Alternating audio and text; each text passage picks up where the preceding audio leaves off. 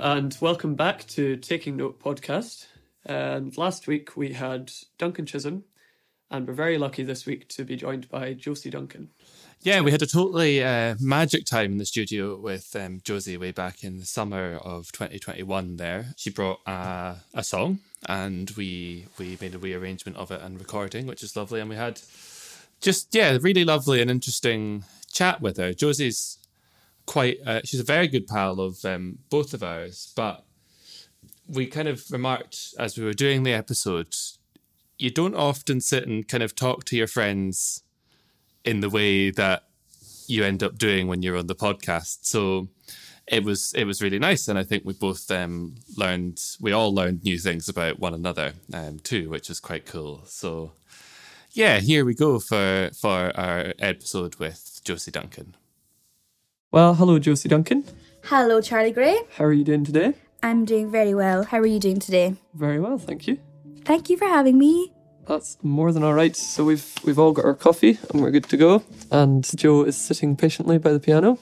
Feeling ready. It's nice to see you, Josie. It's been quite a long time. I know, it's been so long. Like a year, maybe? I think so. I was thinking as I was driving over today, I think the last time I saw you was when we were all sitting in the studio recording that wee single that we did. Oh my word. In January 2020. January 2020. That's over a year ago then. That was the last time I would have seen you. Yeah. Oh my gosh. Yeah, and because I was thinking maybe the last time was your birthday. But no, it would have been January, because I remember it was just about to be 2020. Yeah. And we got you a bottle of Mad Dog 2020 and we're like, 2020, gonna be the best year ever. Little did we know. Yeah, that's it. The Mad Dog 2020 was very tasty though. I'm glad. I'm very glad. And has it been a productive year for you, Josie? It actually has been, yeah. Yeah, surprisingly. What about yourselves? Productive in different ways, I think, as opposed to in musical ways so much. Okay, fair. Absolutely fair. Done a lot of moving around and setting up my life in a slightly different way. Yeah. And Joe, you've kind of been the same, haven't you? Yeah. I moved house, I got a new job and got a cat. That is amazing. The kind of 2020 that panned out. I'm so jealous of the cat. I would love to. I saw a picture of your wee black cat. She's very cute. She's so cute. What's her name? Juno. Oh, Juno. I was like, I really wanted a cat named after a synthesizer. And that was the only name we could agree on, was Juno. I was thinking of the film. Yeah. It's a great film, but no, the synthesizer, that's probably even better. That's it. Well, because I was like, you could call the cat, there's loads of great synthesizers, like a Prophet or something like that, but Rona was not keen for a cat called Prophet. That's quite intense, to be fair. Yeah. Or Dave Smith, I think that would have been another good one. I met a cat called Dog recently and I really enjoyed that. I once met a cat called Joni Mitchell. Oh, I love that. I should have a cat called Joni Mitchell. That makes so much sense. It's got to happen. So, who are you? Who is Josie Duncan? Josie Duncan. What do you do? Tell our listeners. Hello, listeners. My name is Josie Duncan. I am a woman from Stornoway.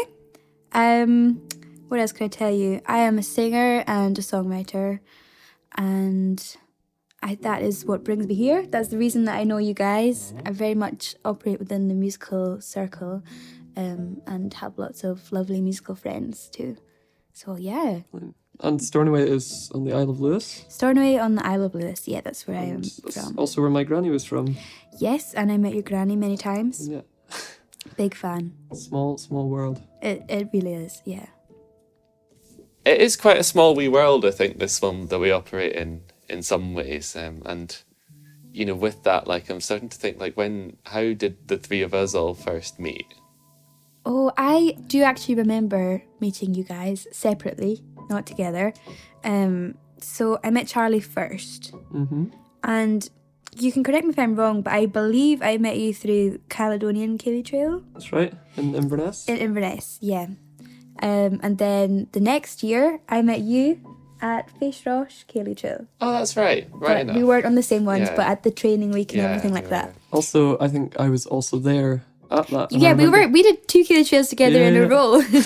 I was like, it's not a Cayley Trail without Charlie Gray. So I'd just say as well, like, Cayley Trail is a sort of youth-based project where you would meet up for a week at the beginning of a summer and arrange a bunch of music.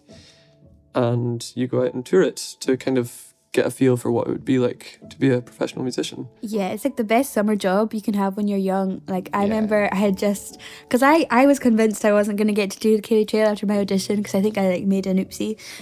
So I had just like taken on a job at Subway Sandwich. And I was like, oh, this is my summer. It would have been okay, I'm sure, but it's not super fun to be a vegan in a sandwich shop. So I was so happy when I got onto that Kerry Trail. And then I was even more happy when you were also on it, because I knew you from the year before. Yeah. I still have at home an album that you gave me. No, burn it. I would have been about 15 probably. Oh, Charlie, no, and please. And you've signed it. No. And it must be your first recording. Oh no. Oh, it's so embarrassing. I got to... Do you know what as well? At the time, if you listen to this is so funny. I had a singing teacher who kept telling me that you need to lose your Scottish accent when you're singing. I was a singing teacher I used to have video calls with, and they were like really... Like, they were amazing. They taught me so much about breathing and everything, but on that album I tried so hard not to have a Scottish accent because my teacher was saying, and now I listen to it and I'm like, oh, I feel so itchy and uncomfortable that I felt like I had to do that, because now I just use my own accent all the time. What was the teacher's reasoning behind not using a Scottish accent? The teacher was from America, and I think she just didn't like the sound of it, I think. But, and I think because I was so young and I hadn't done much, I didn't feel like I could argue. Yeah. Whereas now, like, she laughs and she's like, okay, yeah, you know, you're grand. She's obviously not listening to the Gaelic Psalms of the Western Isles. Totally. But yeah, I can hear myself like changing my accent for that CD for her. And now she laughs about it too, because she hears what I do now. Yeah, but she's really lovely. And do you have any... Well, I know that you do have current projects on the go and different bands, but I was just wondering if you wanted to talk a wee bit about that and who you're working with at the moment. Well, because of lockdown, things have been so different, so it's not been like going out and about. So I've been like so lucky to have quite a lot of commission work on this year. So I did a New Voices at Celtic Connections, and that brought me to a bunch of musicians I've never worked with before. Okay, so what's the kind of basis of that? So the New Voices, I thought, well, because I was writing it all, I kind of wrote about my own experience very much in lockdown as well. So it's all kind of about mental health and things like that, and very different, very, very not trad, but there's always so many nods to the trad stuff. Like, I can't help it. It's just naturally that happens. Yeah. But I had like saxophone, bass guitar, synthesizers, drum kit, and fiddle and cello, and electric guitar. So yeah, it was very different sound. It was great fun. But I'm doing some recording with that band soon.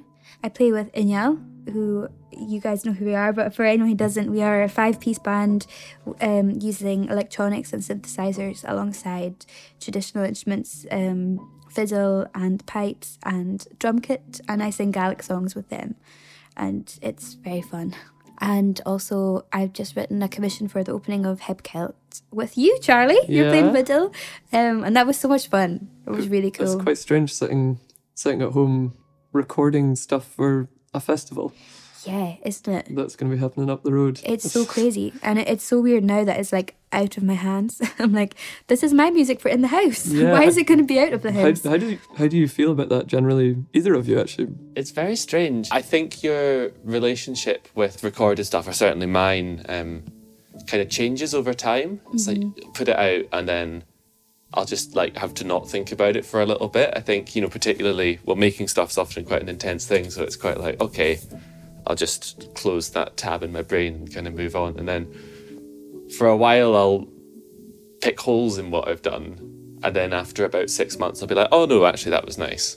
Sometimes you need distance from it to really be objective. Yeah. Like when I've just written something, there's no way for me to know if I like it or not. I always like it because I've enjoyed writing it. I'm like, is that why I like it? Or would I like it if I had just heard it? Yeah. So you need that distance. And when you're working to a deadline, you can't always have that distance. So you just have to hope for the best.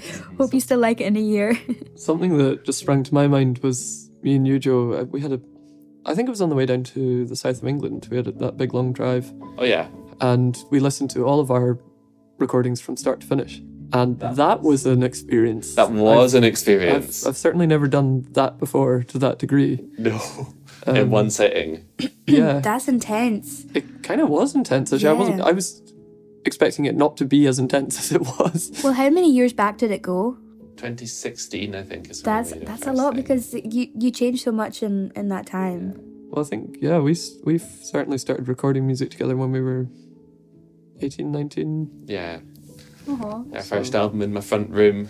And it's funny listening to that and actually, because that feels so distant, and I feel like how I play and how I think about music is probably, and how we play together has probably developed a lot since then. But listening back to it, it was actually more familiar than I thought it would be. It was I feel really connected to it still. Oh, that's awesome. Which is nice. Sometimes this funny thing is if you don't feel that, it's on the internet, so it's still there forever. So something you did age 16 could be the first thing that comes up on a YouTube search of your name. Absolutely. Yeah. And it's so funny. I've got so many videos from being young that are online, and people request me to sing that song, and I'm like, goodness, I forgot about that. I have not sung in 10 years or so. It's such an odd thing, and it's I know you weren't at my gigs when I was 16 because nobody was at my gigs when I was 16. So you found this on YouTube. It's such an odd thing. I personally try to just own that feeling a little bit as well. That's cool. I think there's not really any other approach that's worked for me other than that. It's because you obviously thought it was good enough at the time to put it out into the world. Totally. Although sometimes it is other people filming, but that's very true. I will admit, I did make my pal from school put all of the videos from our school musical on private because they were giving me so much cringe. There was one like that. I play in this other band called Tanara, and we were over doing some gigs in Belgium and the Netherlands, and we played this one wee gig in Antwerp in the downstairs bit of a pub, and the backdrop was hilarious though, because it was like a Scottish themed pub, so there was this cardboard cutout of a castle drawbridge thing with two topless men in kilts on either side, painted really, it was a very rough and ready sort of thing, and they were the same size as the drawbridge, and they were larger than life size. And so our backdrop for the gig was that we were kind of in the middle of the drawbridge. Oh, that's and so fun. The whole thing was filmed and was top of the YouTube searches for that band. Oh gosh, if only you could choose the order that things would appear in. It would be good. Yeah, it's a funny thing being a performer who is a full-time musician, but we're not famous in that way that people who are really famous, they have such control. There's teams controlling it. You don't have that. You're so accessible to people, and it's an odd thing to be. And I don't think many people who aren't in that situation understand it. Of course, we've got a mutual understanding. It's very strange middle ground though. It's even on social media, when you get people who someone from the other side of the world can just add you and start talking to you, can just find you in that way, just through having heard you on the radio or found you on Spotify or something like that. And it's a tricky one to know how to approach, because in some ways nobody tells you. Because in some ways it's nice that the world is that kind of accessible and kind of small now, and I think it benefits all of us as well, because we can make connections with people and musicians and stuff. Yeah, we get to meet our heroes all the time. Totally, but I think the flip of that is kind of always feeling like you're accessible to other people. Yeah. And it's hard to know how to have those kind of boundaries sometimes, I think. I wish that this was taught more, when you're learning about, for example, when I was at uni, I would have loved if this had been touched on, because it can be really uncomfortable sometimes. And I do prefer, put it out there, I do prefer when people who I do not know personally contact me on my music page. I feel much more comfortable with that. It's funny when they message you on your private page and they're very familiar. Yeah. They maybe don't realise that you don't have the same level of familiarity with them. I think also the folk scene generally is a little more accessible from that point of view. Yeah, of course, it does make sense. Yeah. And I do love talking to people at the same time, but you do have to have some level of boundaries when it comes to stranger danger and all of that. And that can be different for every person, but you just have to realise where your lines are and stick to them, I think. Absolutely. Our generation are probably some of the first to experience some of these difficulties, and going back to our conversation about filming and things. It's so true. The three of us have been performing since we were all like 12. in our early teens, and I think that's amazing, but it's also quite... It's amazing, but in previous times, that would not have been online. Yeah. That would have just happened, and then you would record when you choose to. But now that everyone has like a camera in their pocket, exactly, and the internet on their fingertips, we are, you're right, we are the first generation navigating this. Yeah. So it's understandable that we don't have all the answers yet, but we will get there. Yeah. We will. Social media has changed a lot of things for a lot of people, and the industry has massively changed and will continue to do so, I think. Have you heard the Gillian Welsh song, Everything is Free? She kind of touches on it, like, and how she says, like, they've figured out that we're going to do it anyway, even if it doesn't pay. So that is so true. Yeah. You can't not make music if you are that way inclined. But it's funny what you're talking about being young, because I remember... like when I started gigging full time, probably like 20 and 21, when it was just like I left uni to do it. And I remember people kept introducing me as young, and I was like, why do they keep calling me young? I'm not young. And now when I see myself like 20 and 21, I'm like, oh, that's why. Yeah, like, look at her, she's a little baby. That's definitely something me and Joseph had to navigate quite a lot, actually, as a duo. And I think, it's not all doom and gloom, but I do find our music is it can be quite sort of serious, and it's very thoughtful and reflective. Well, we certainly like to think so, but it is. 100% it is. I think that was always quite tricky for us, because it was like there we were trying to like do something quite kind of from our hearts. Yeah. And yet you go on stage and it's, and here's this young couple, Yeah, totally. I think there's a funny thing about, I think this is true of most music scenes, but definitely ours, this thing of how being young and doing the thing is kind of like valued or something. It's like, it's almost like it's special because you're young as opposed to because of what you're doing sometimes. You know what I mean? It's like there's a balance between those things, and that can be a bit tricky, I think. It's easy to feel like the word young is belittling. And it's easy to think that I think to a lot of people it's not, but it's easy to feel like it is when it's constantly a word that's put on you. But how long are we young for? Like, I certainly don't feel young now, but I didn't feel young then, so it's hard to know. Yeah. Exactly. I think the past year has definitely aged us all as well. Gosh, I can't believe I was 24 when lockdown started, and now I'm 26. It just feels like such a big difference. Yeah. And I'm sure everyone is the same. But gosh, 2 birthdays in lockdown, like... There was something me and Joe were talking about recently. It was just like, I think this time in our lives, this, like we're both certainly feeling the pressure to kind of be doing things, and you feel like you're wasting time. And it's quite a stressful feeling. I think that is going to be a shared feeling with everyone. Yeah, regardless of age, perhaps. Yeah, because imagine myself being at college, I would feel very cheated if my uni was suddenly online. But I would feel like that at school, if it was my last few years of school. Yeah. But then also if you had kids and then you're locked down with them, that would be really overwhelming. So I feel like all of us, we've just been cheated 2 years of our life, essentially. Very true.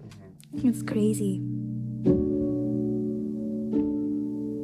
So, Josie, I wanted to ask you quite a broad question about your relationship with music throughout your life, and just kind of what that has been and how it's changed, and how has it been affected since being a professional musician?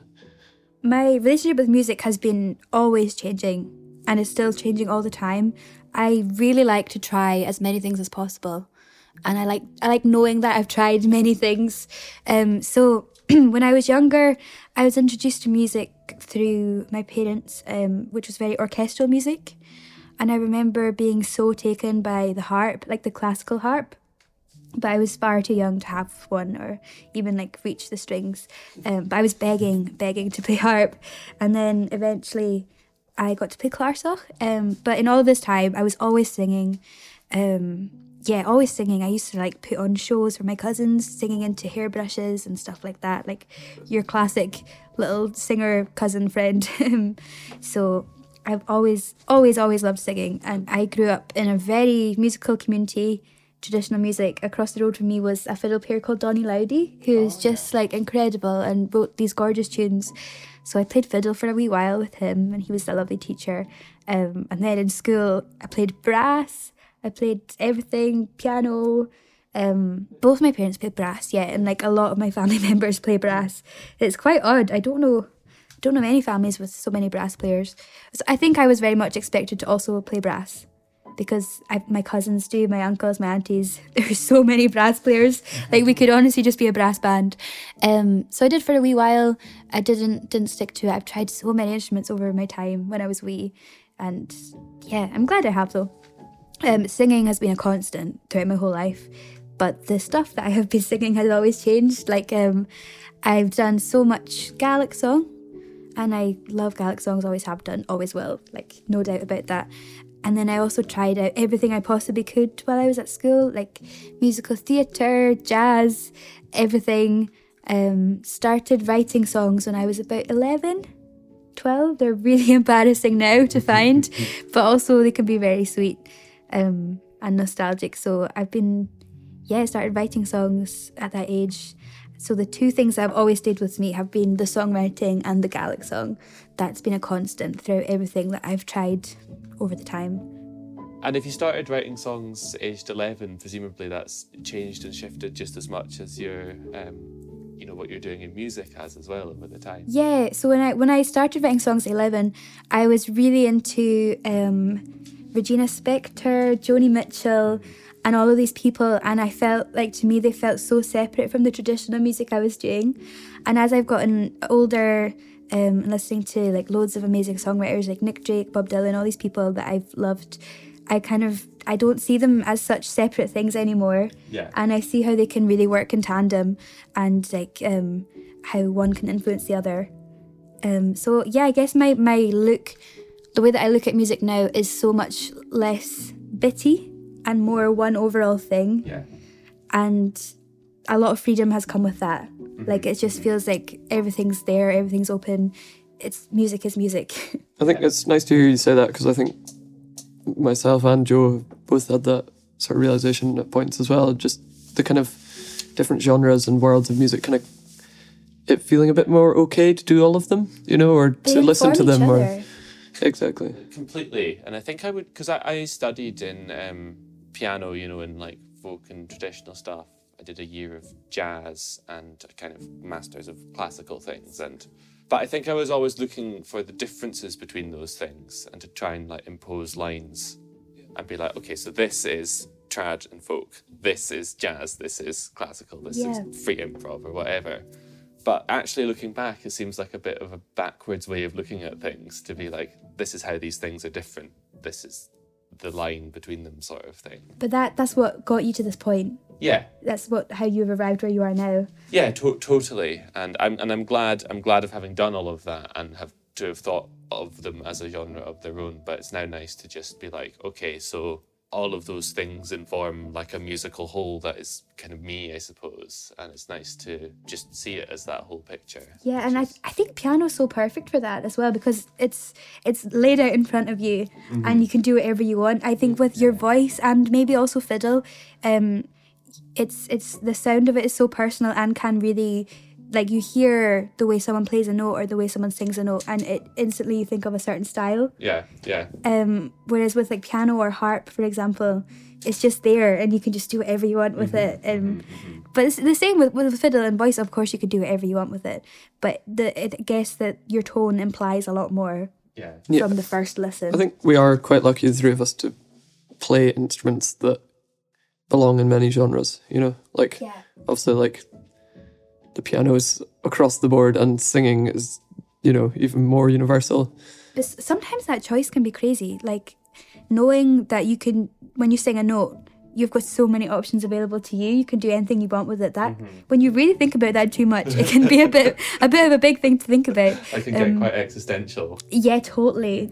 So I try not to think about it. But I suppose at some point I made a decision to sing in a voice that is not too far from my speaking voice. So like that for me just feels really comfortable and really natural. And yeah, I keep that with me in like whatever style I'm singing. Okay, shall we make a start on this song? Sounds like a plan.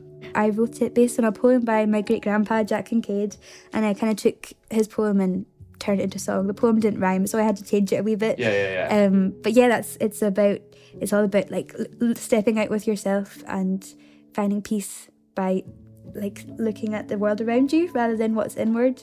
Wow. He wrote really cool poems. It's called "Oh to Be a Bird." So shall I sing you a wee bit of that song? Yeah, I've never sung it unaccompanied before, so it's funny. I actually wrote this one on a ukulele, which is so funny because I don't really play ukulele, but yeah. Softer than any night, a whisper of silver moonlight is dancing on your skin.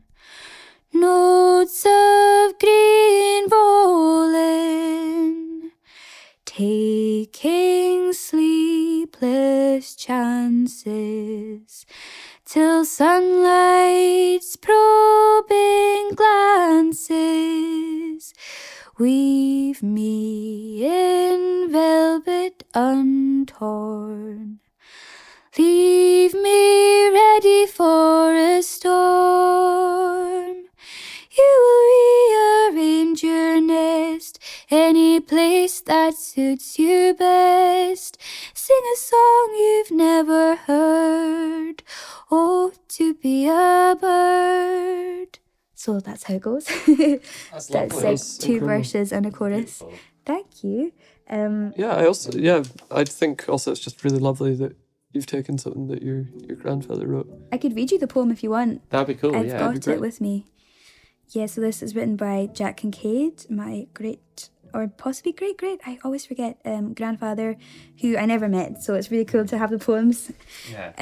It's called Dream by the Rocks, and this is the poem. I link raven rocks with a molten sunset, a whisper of moonlight with a lassie's hair, and myself with all the notes of green growing. I catch stone bubbles from a breaking sun wave, feel probing glances from the swaying tangle, and weave me velvet from a night of storm. Then, from the mouth of a moment tumbling, the sea life sounds that bob around me become star clusters, a galactic web, alien all to my range of senses. The great crescendo of the darkening hills seems like a pulpit, where the gods may lean, declaiming sermons on their own behalf, that I, brain-bound, can dimly comprehend. Amazing. Wow. His poem, yeah. Really nice. Do you know where he was from? I'm not sure where he's from, but I know from his poems that he wished to be from Mull, where so much of his family was from. Mm-hmm. And he was always had this like connection to Gaelic, but wasn't given it. And he always felt like he really wanted that to be part of his life. Yeah. And I think that's why he writes so much about that part of the world. Yeah. And it's something that was lost in my family, and I know that he felt personally upset by that. So that's really interesting. But it's funny, I hear different things from different family members, and sometimes it contradicts itself. So I'm not totally sure. Yeah. I wish I could just have a yarn with him, like. Yeah, totally. Because I really do enjoy his poems, but no, I never got to meet him generations before me. So yeah, it's really nice having something like this, like a really cool legacy. Totally. Yeah, so that's where it came from. I always had a plan of writing a song based on one of his poems. One time when I was on the plane, I was like reading it and then like had this idea for the song. I think I just attached it to the bird thing, because I was on a plane at the time, and I was just like thinking about like imagine that freedom, because it's kind of a poem about like the freedom of like taking in the world around you and stepping outside of yourself. So I just like sang it into my voice notes, and then that's why I was on a ukulele, because I was staying in a B&B that night and they happened to have one. So I was like, okay, I can write this song now. It's sometimes quite a scary thing to approach pieces of music and writing, etc. When they mean a lot to you. Yeah, I put it off for a long time. Yeah, it's something that I'd certainly experienced a lot. You know, I have these really big ideas in my mind of like projects I'm going to do that mean, you know, kind of everything to me. Yeah. But you're almost too scared to touch it because I know one of the ones you're talking about. Yeah. Yeah. And it can be quite quite a scary thing. I don't know if you experienced that too, Joe. Or... I think so. It's very hard to start sometimes, especially when it's, you know, if you've been planning or thinking about something for a long time. Like the easiest things are, like, for example, the album that we made earlier this year, Charlie, it was very like, oh, we've got some time and some money, we can do this. And it just was like start to finish in like 5 weeks. Yeah, it was, you know, quite a quick turnaround, wasn't it? It was a lot of like, it was literally like that. Went to the studio, recorded it in a day. What? And I think it's like oh my gosh, it's like one of the things that we've made together that I'm the most happy with. That's so cool. That sounds so natural. And so like when you have things like that are just like bam, bam, bam, and it's done, that's sometimes a lot easier than really trying to think and plan and, you know, or just have an idea for a long time before actually going to it, because I think that's when all of the kind of resistance kind of creeps in, doesn't it? Absolutely. Yeah, when I get that, like, that funny feeling, that's a bit a nicky feeling towards something that I know I don't want a nicky feeling towards, like the nervousness creeps in. I like to give myself constraints. So like when I did that song, I was like, okay, this is such a big thing to want to do. So I decided, I was like, I'm going to have this many verses, I'm going to have a chorus, I'm just going to do it. And then it's almost like having a co-writer, because like decisions have already been made. Yeah. So that really helps me when I'm like stuck and you get like blank page syndrome. Yeah, totally. Just like that's really interesting. Making decisions before you start. It's almost like someone else is sitting there just going like, do it now. Totally, yeah.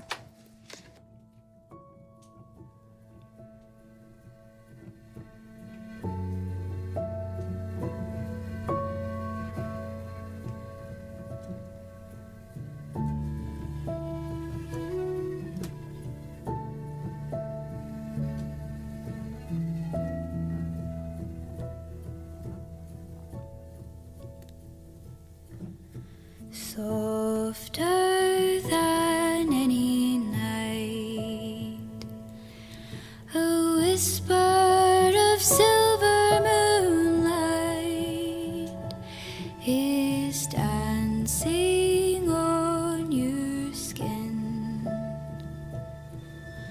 Notes of green roll in, taking sleepless chances till sunlight's probing glances weave me in velvet untorn. Leave me ready for a storm. You rearrange your nest any place that suits you best. Sing a song you've never heard. Oh, to be a bird.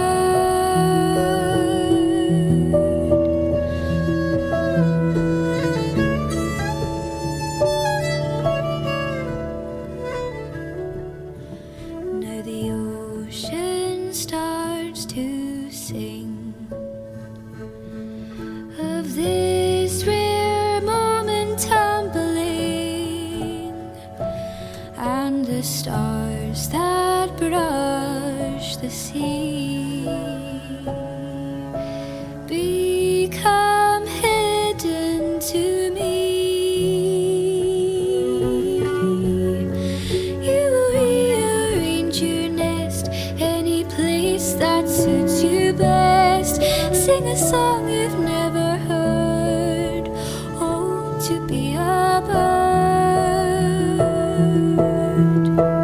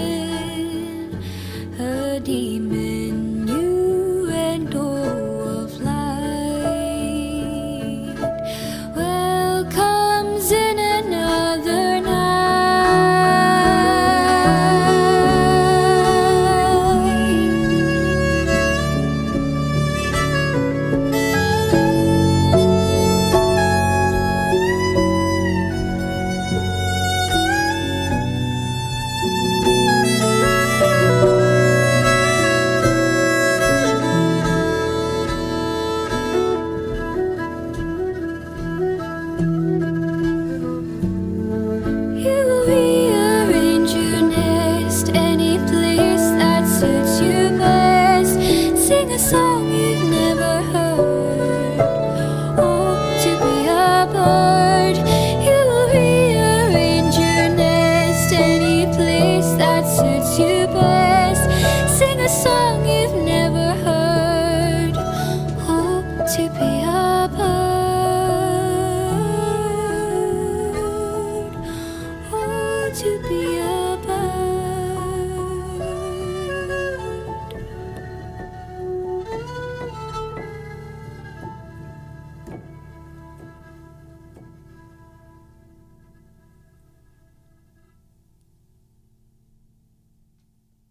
Well, thanks so much, Josie, for coming and doing this with us today. It's been so nice to catch up and to see you and to do some music. And we made a nice thing as well. And it was a great chat. Thank you so much for having me. I'm chuffed to be here. I've been looking forward to this all week. Yeah.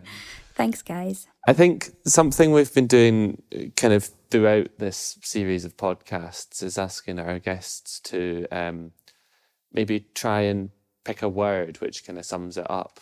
And then we use that as like the name for the episode and stuff like that as well. Okay, I'm trying to think of a word that encompasses the feeling of something that you needed but you didn't know you needed.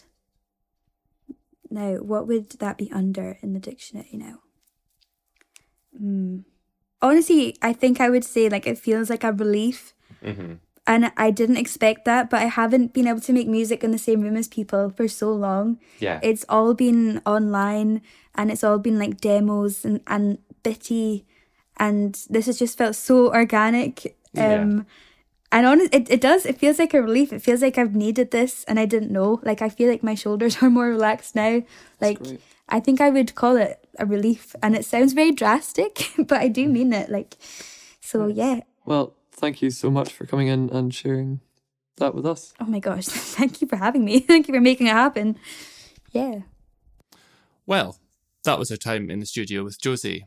We had a really great day making music and chatting with her, and hope that everyone who's listening enjoyed that as much as we did. Of course, we'd recommend going online and checking out some of Josie's other work. There's lots of great stuff of hers out there. This week, as well as our main episode with Josie, we've also released a wee bonus episode just with some other really nice conversation that we couldn't quite get into the main podcast, as well as a couple of other tracks. Although these podcasts are free to listen to, if you like what you've heard, you might consider subscribing to us on Bandcamp and helping us to support us do what we do. You can find more details about what that entails and what you might get from it over on our website, which is www.cgjpmusic.com. And finally, thanks very much for listening, and also a huge thank you to our funders, which are Creative Scotland, the Marcus Trust and Britain Peers Arts. In a fortnight's time, when the next episode of Taking Note, we'll be joined by Queen MacArthur, who's a brilliant musician, composer, and a great friend of both of ours. So we hope you'll join us. Bye for now.